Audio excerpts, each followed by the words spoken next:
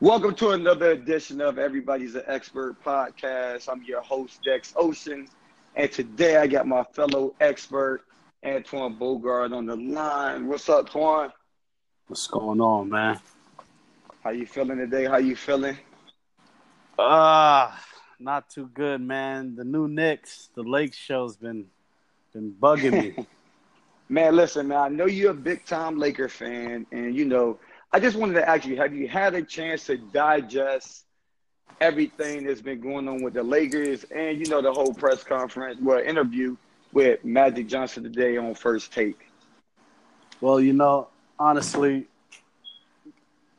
it's just everything's coming into fruition. We're seeing everything that's been going on with the organization and how terrible it's being run.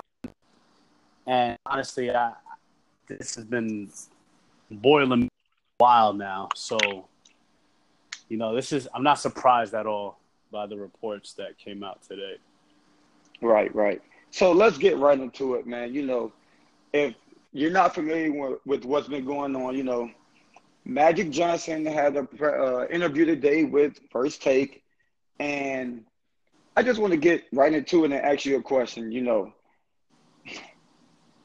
I believe that Magic knew the Lakers had a press conference today to announce, the new head coach, Frank Vogel. Do you feel Magic Johnson strategically did his press conference today on First Take knowing that it was still the headlines of the Lakers' new coach, Frank Vogel? I think it was more that First Take strategically booked Magic to come on the show today.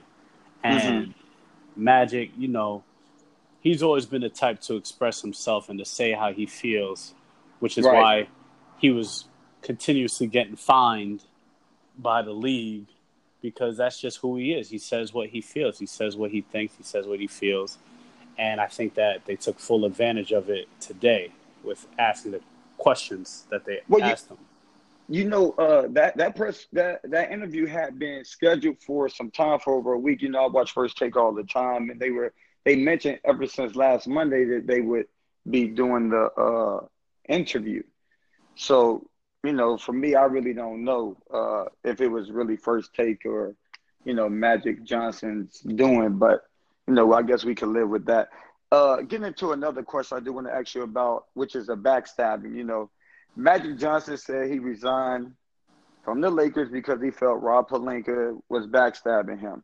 Now, the question I want to ask you is, do you consider it backstabbing if someone is speaking actual truth about your time commitment to the job as the president of basketball operations for the Lakers? Well, I do consider it backstabbing because those are things that, not Magic never mentioned it, but those are never things that Rob, approached Magic about.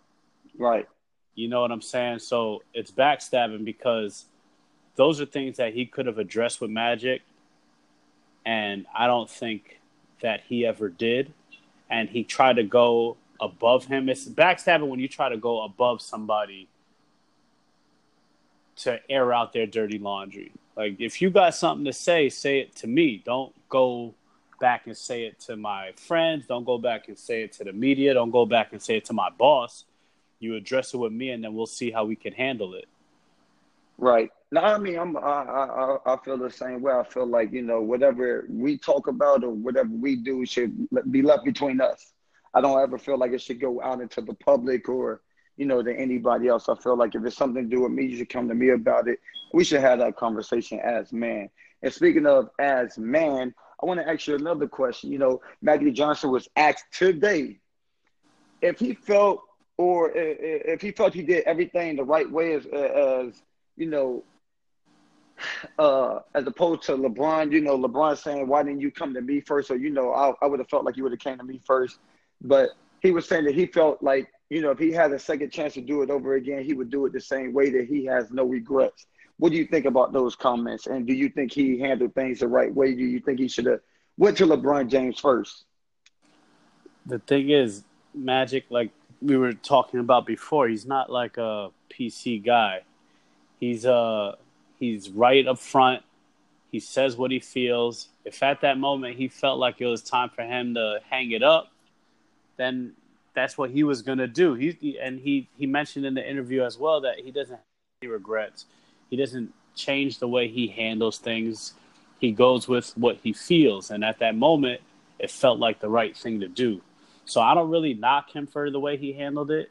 I mean, obviously he could have handled it better, but then he wouldn't have been who he is because he's shown that's who the person he is. Right. That's why I feel like he handled it the best way he felt he wanted to handle it. Who are we to say he handled it wrong because we disagree with the way he handled it? I just felt like, if you at someone's house during free agency at 9:01 or 12:01 Eastern Time, 9:01 Pacific, and this is according to everybody the best player in the NBA, LeBron James, right? And I mean, he is basketball. He is the face of the NBA. Would you say? I just feel like 100%. I just feel like he came to the Lakers as part of you being there. So, I mean, in a way, I personally feel like you kind of owe somebody that you sold the Laker brand to, an explanation before you pull that type of move. But when you like think about personally, right? It probably is like a kind of messed up thing to do, to sell somebody a dream and then go and reverse that. But because he admires LeBron James, admires Magic Johnson. You see what I'm saying? He didn't look at him like it was a business deal. He looked at it like, yeah, it's business, but this is somebody that I admire. This is somebody I look at as a friend. But at the end of the day, I feel like you're gonna do what's right for you and what makes you happy. Mm-hmm. And that wasn't like something he was thinking about for a long period of time. He made that decision. I mean, so he says spontaneously. Right. You know what I'm saying? That. He came out and said that today. He said that he made it spontaneously. So I feel like if you're making a decision that's right for you, for your own personal happiness, and you're at peace with it, and like I said, he does things based off feeling. Like he felt that feeling spontaneously. He made that decision spontaneously, and he felt like expressing it and letting everybody know spontaneously. Right. Like it wasn't like some well thought out planned decision for him to come out and leave the organization. He just did it because he felt like it was the right thing to do. He didn't let anybody know, and he just told the world that night that he wasn't going to be the president of basketball operations anymore. Well, I mean, look, spontaneously or not, I kind of feel like you owe LeBron, a little bit more respect. But hey, to each his own. And Magic Johnson, man, I'm just happy he did what was right for him. Speaking about LeBron James, though, I do want to get into something else. It's been a lot of talk that LeBron James should ask for a trade from the Lakers based off of what Magic Johnson did. And there's been some rumors that the Lakers moving forward should trade LeBron James and, just get that in the past and, just work with the young veteran guy, the young rookies or veteran guys that they have.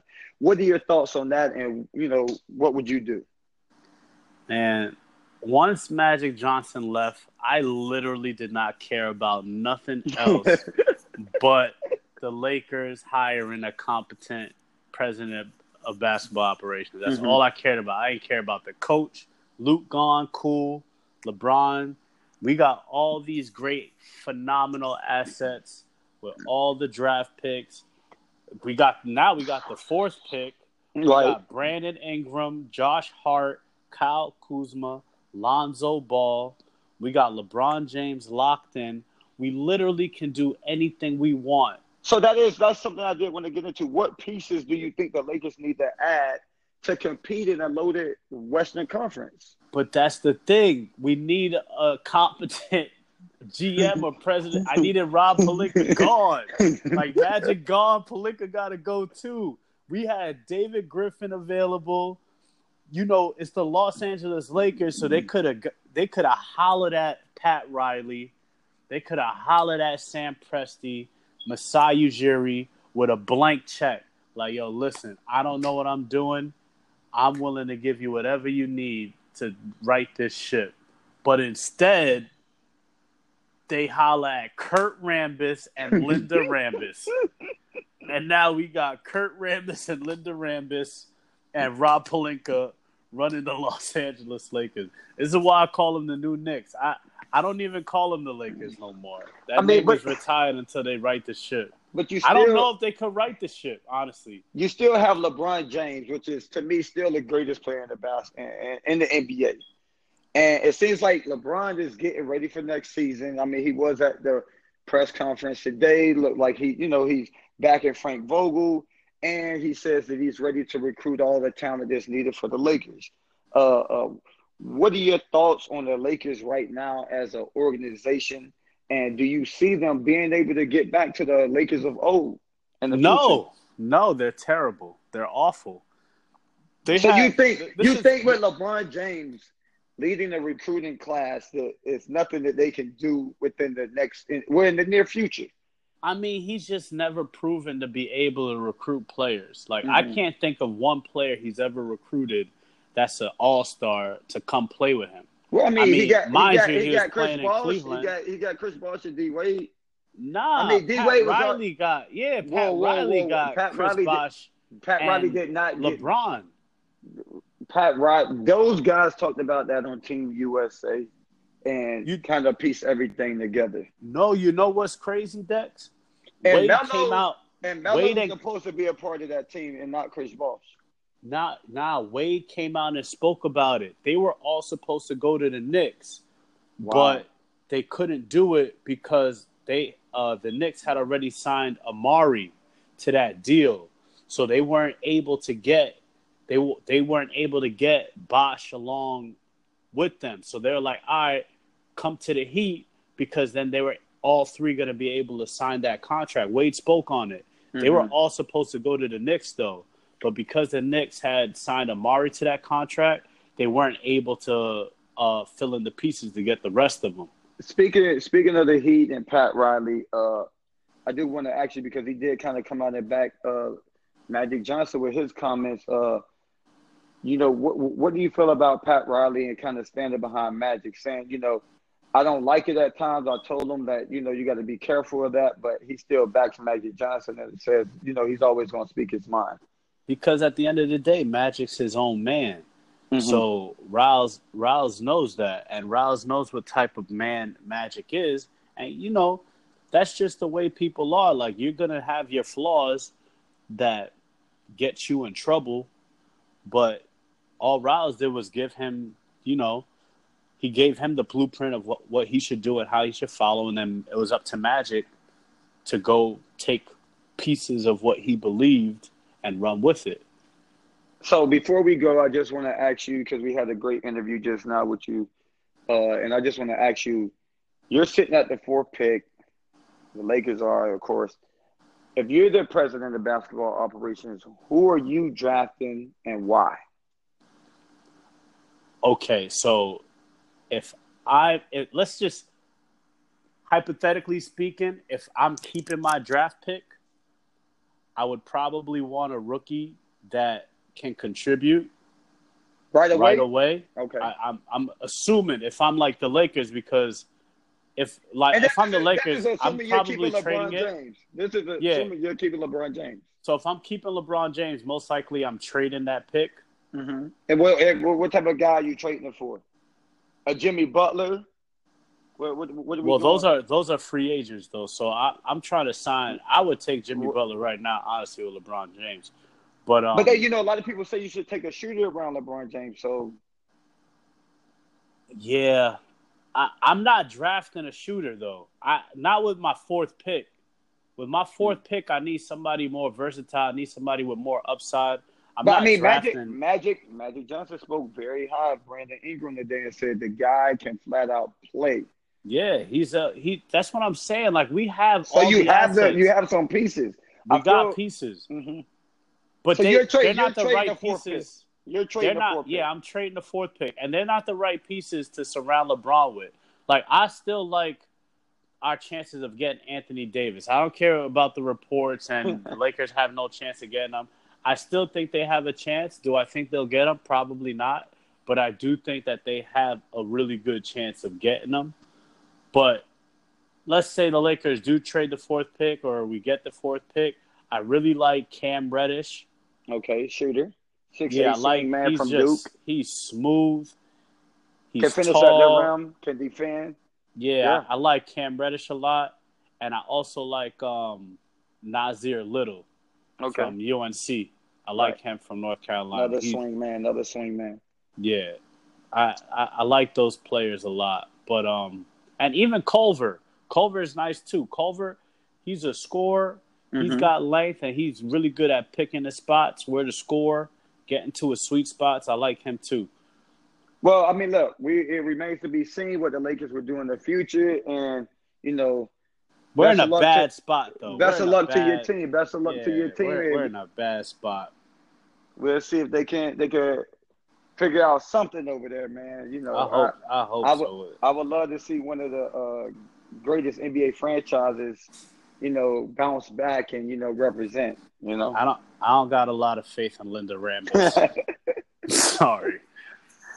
Well, that concludes our podcast for the night. Thank y'all for tuning in.